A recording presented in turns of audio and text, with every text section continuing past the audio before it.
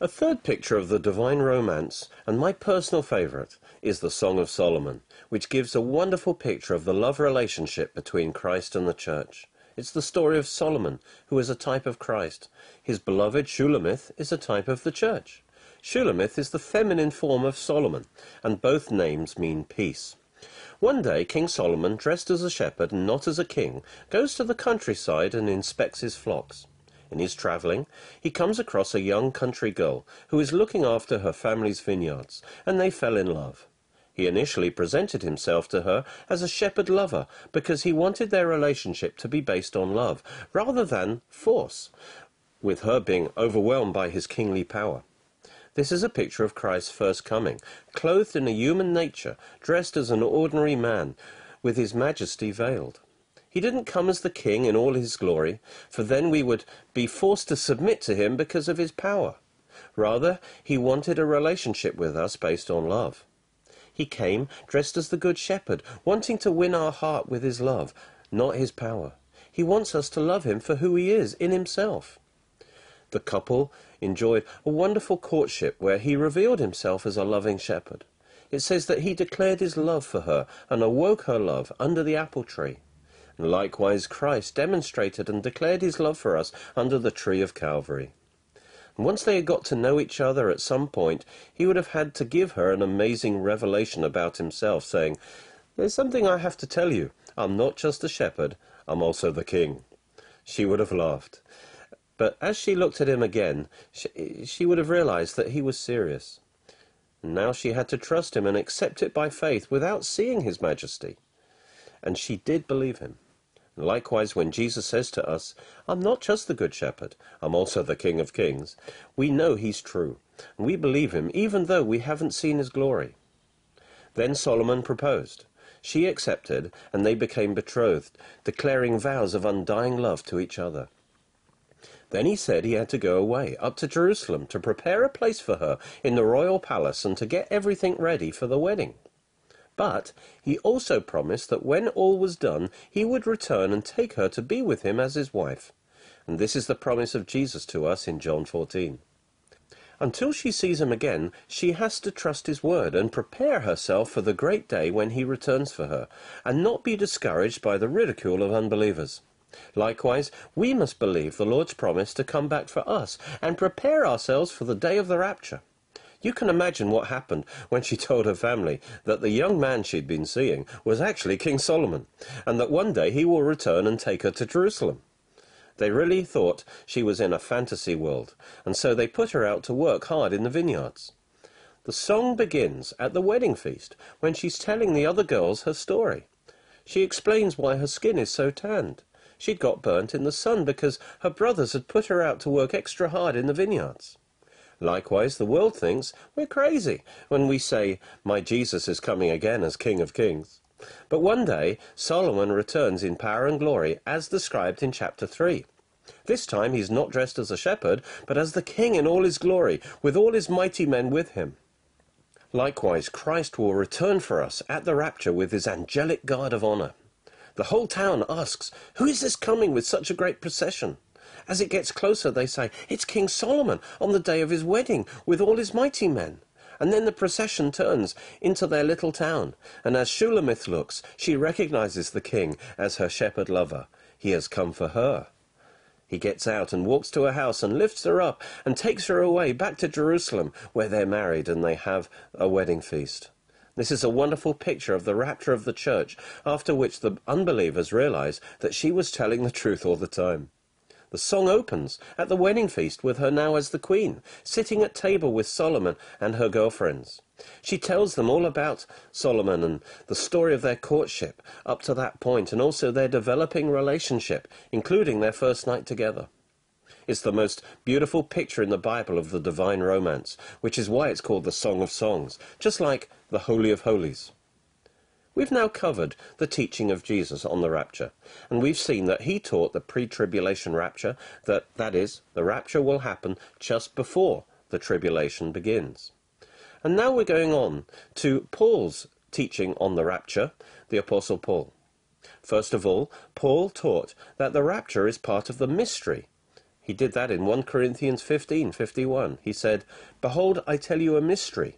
We will not all sleep, but we will all be changed in a moment, in the twinkling of an eye, at the last trumpet. For the trumpet will sound, and the dead will be raised imperishable, and we will be changed. For this perishable body must put on the imperishable, and this mortal body must put on immortality."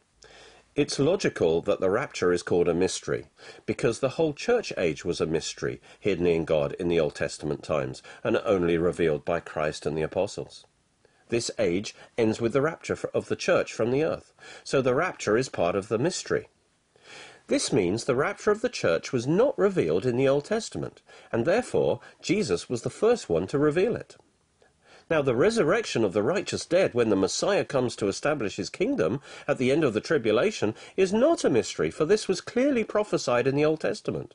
But what is new is the rapture of the living, their mortal bodies being changed to immortality. Since the rapture is a mystery, it must be a distinct event from the resurrection of the dead at Christ's second coming. To explain this, let's first of all define the rapture.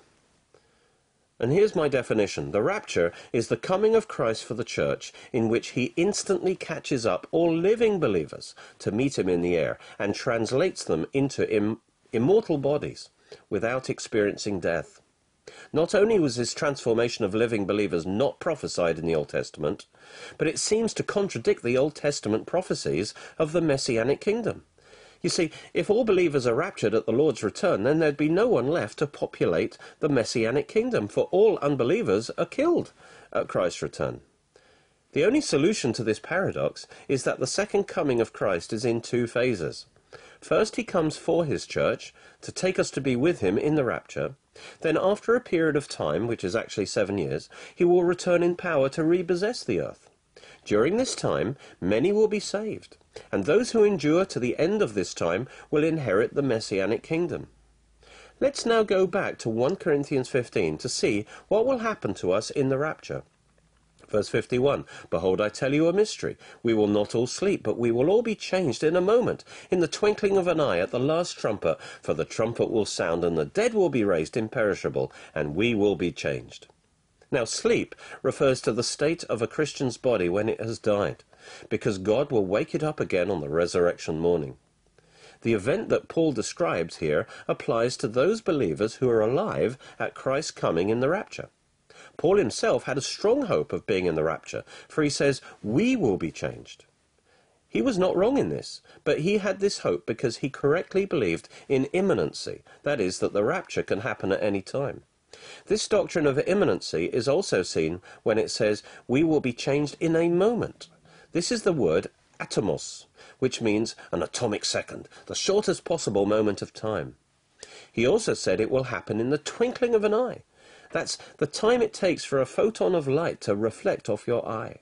In other words, it will happen suddenly, with no warning. You'll suddenly find yourself standing before the Lord.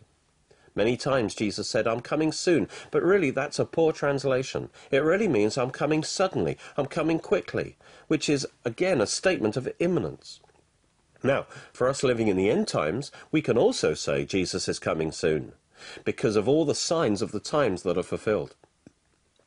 Then Paul describes the change that will take place in our bodies.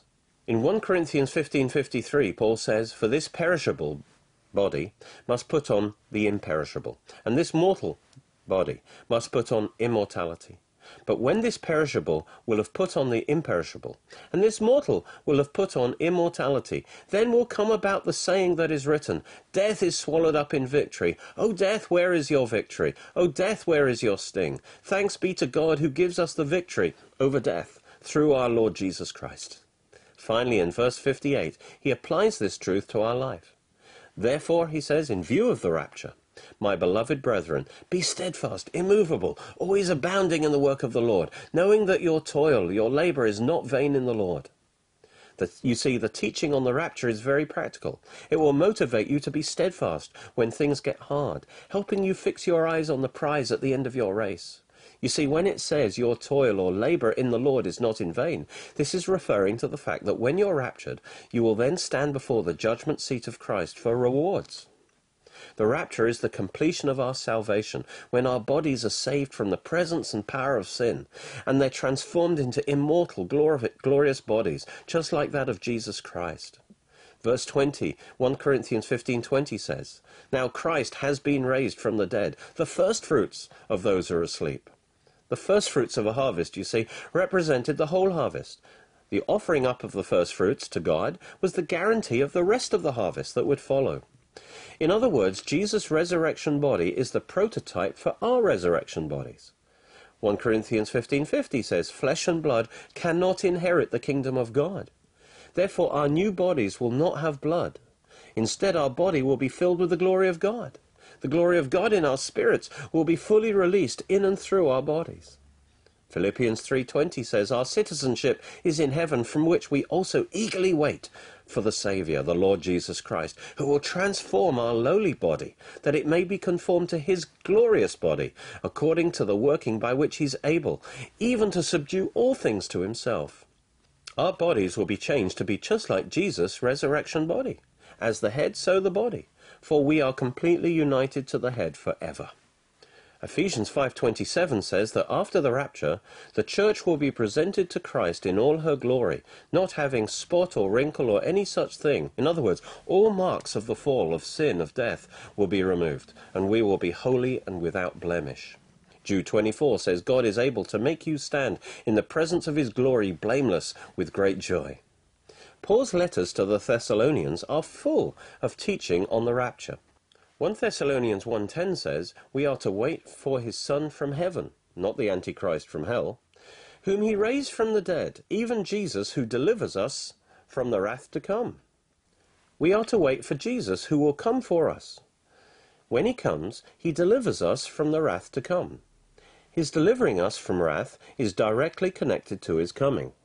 Now, Jesus has already delivered us from the wrath of hell by his blood. So this wrath to come must be a different wrath. It must be the wrath of the tribulation.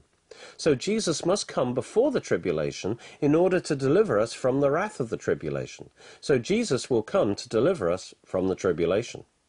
We are not told to look for or expect the tribulation and the Antichrist, but to wait with expectancy for Christ to come and save us from it by means of the rapture. For we've been delivered from all judgment, all wrath, all condemnation. God has promised the church deliverance from all of God's wrath, for Jesus has taken it all on himself. This includes the deliverance from the tribulation, since it is a time of divine wrath. Later in 1 Thessalonians 4, Paul describes how the Lord will do this. The classic passage on the rapture is 1 Thessalonians 4, 13-18. Let's read that. "But we do not want you to be uninformed, brethren, about those who are asleep, so that you will not grieve as do the rest who have no hope." It seems that they understood about the rapture of the living and expected it to happen any time. But they didn't know what would happen to believers who die before the rapture. They were concerned that some of their departed brethren would miss out on this wonderful event. Paul encourages them that the dead in Christ will be resurrected at the same time. Verse 14, "For if we believe that Jesus died and rose again, even so will God bring with him those who have fallen asleep in Jesus. Although their bodies are in the grave, their spirits are in heaven with Jesus. And when Jesus returns, he will bring their spirits with him, and they will be reunited with their bodies and receive resurrection bodies." Verse 15, "For this we say to you by the word of the Lord." In other words, Paul's teaching on the rapture agrees with the teaching of the Lord. "We say that we who are alive and remain until the coming of the Lord will not precede those who've fallen asleep." He talks here about two groups of believers, those who are alive and those who are sleeping at the coming of the Lord. He calls the first group, "we who are alive," again showing Paul believed in imminency and lived in the expectancy that he would be alive for the rapture. We have all the more reason to believe that we will be part of the rapture generation who will never die than Paul did. Verse 16, "For the Lord himself will descend from heaven with a shout, with the voice of an archangel, and with the trumpet of God, and the dead in Christ will rise first." Notice the magnitude of this event. It's the trumpet of God, not the trumpet of an angel or man. Those who put the rapture at mid-tribulation tend to identify the rapture trumpet with the seventh trumpet of Revelation.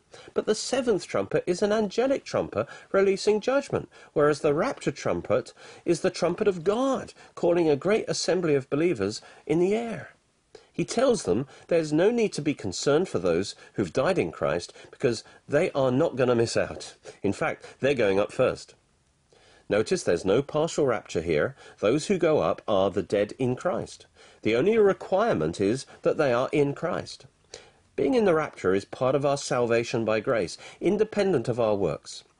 Therefore, the only requirement for the living to go up also is that they are in Christ.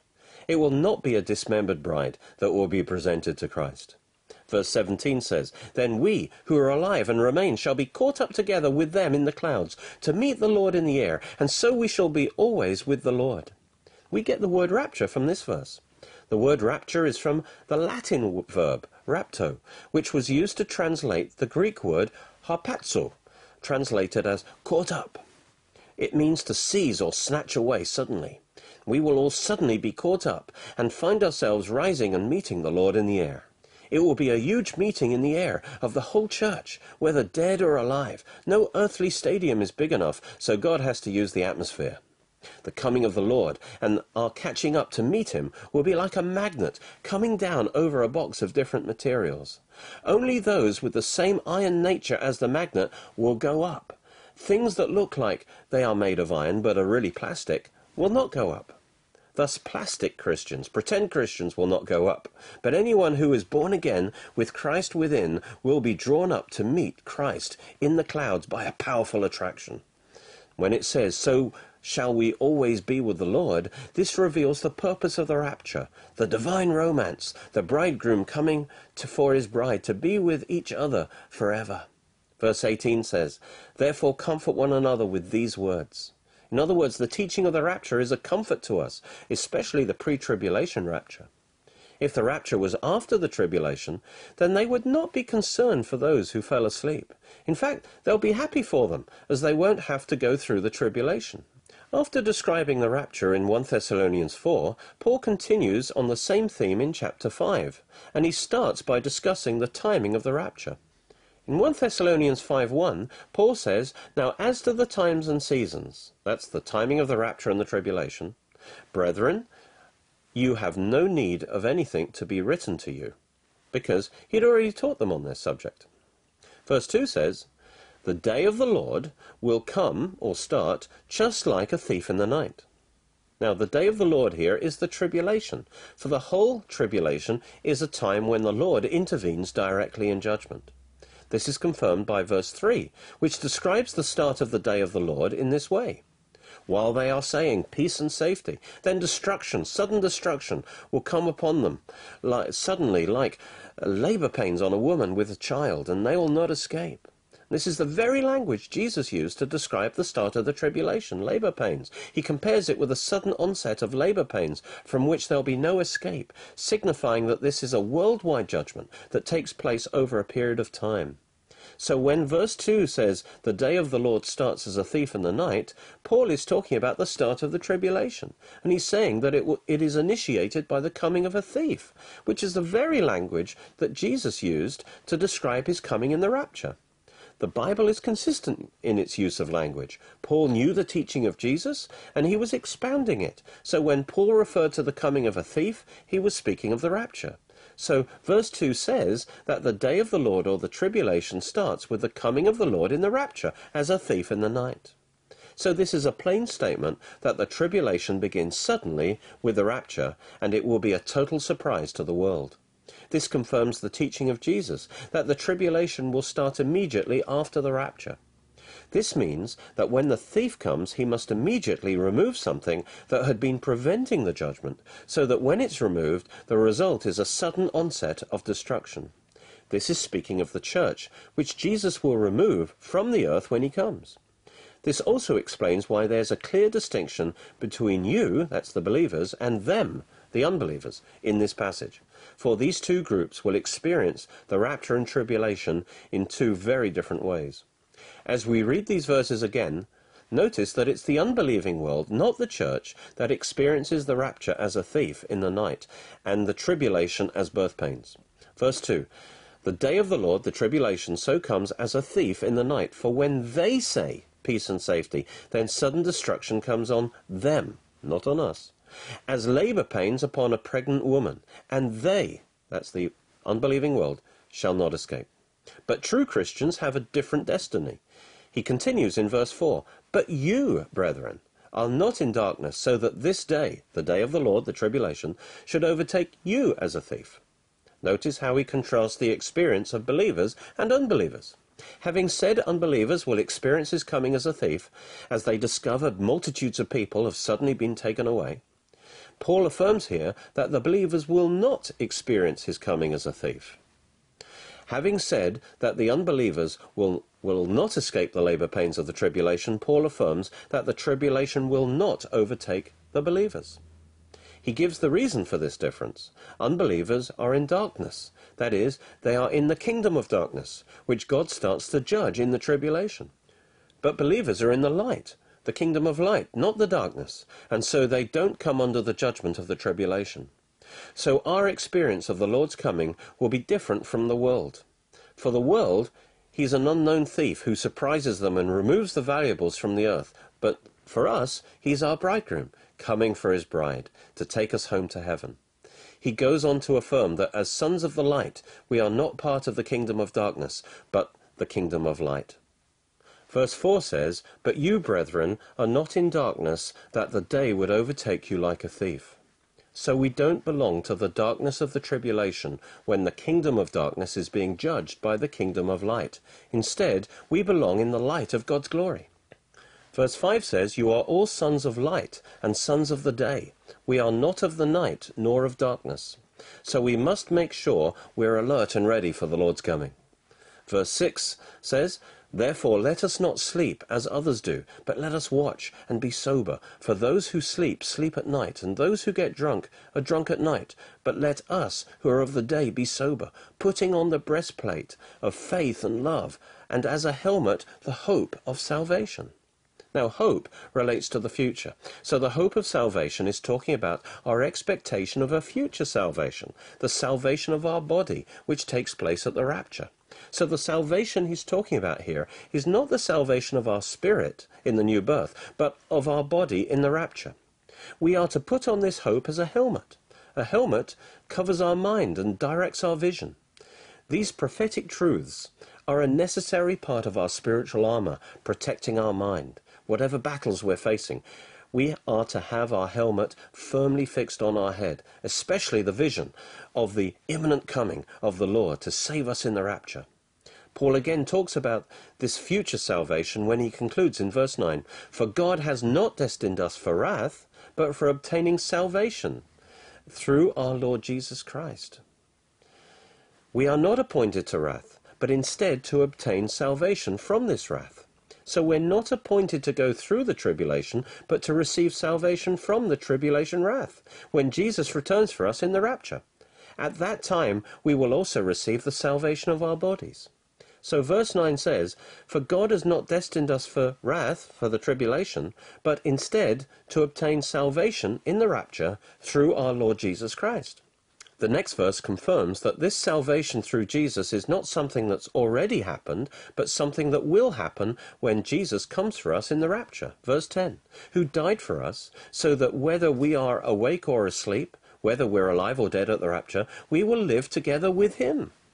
This reflects the language of 1 Thessalonians 4, that all believers, dead or alive, will receive a release of resurrection life in their bodies at the rapture, and be taken to be with him forever. So instead of experiencing the wrath of the tribulation, Jesus will return and save us in the rapture, transforming our bodies and delivering us from this wrath by removing us from the earth. Another confirmation that Paul has continued to talk about the rapture in 1 Thessalonians 5 is in verse 11. Therefore, encourage one another and build up one another, just as you are also doing. This is very similar to what he said at the end of his classic description of the rapture in chapter 4. Again, we see the teaching of the imminent pre-tribulation rapture is a great comfort and encouragement for believers, inspiring us to be found ready when he comes. We conclude with a final look at the expression that Paul used to describe the coming of the Lord in the rapture, the thief in the night. First, the rapture is imminent, which means it can happen at any time.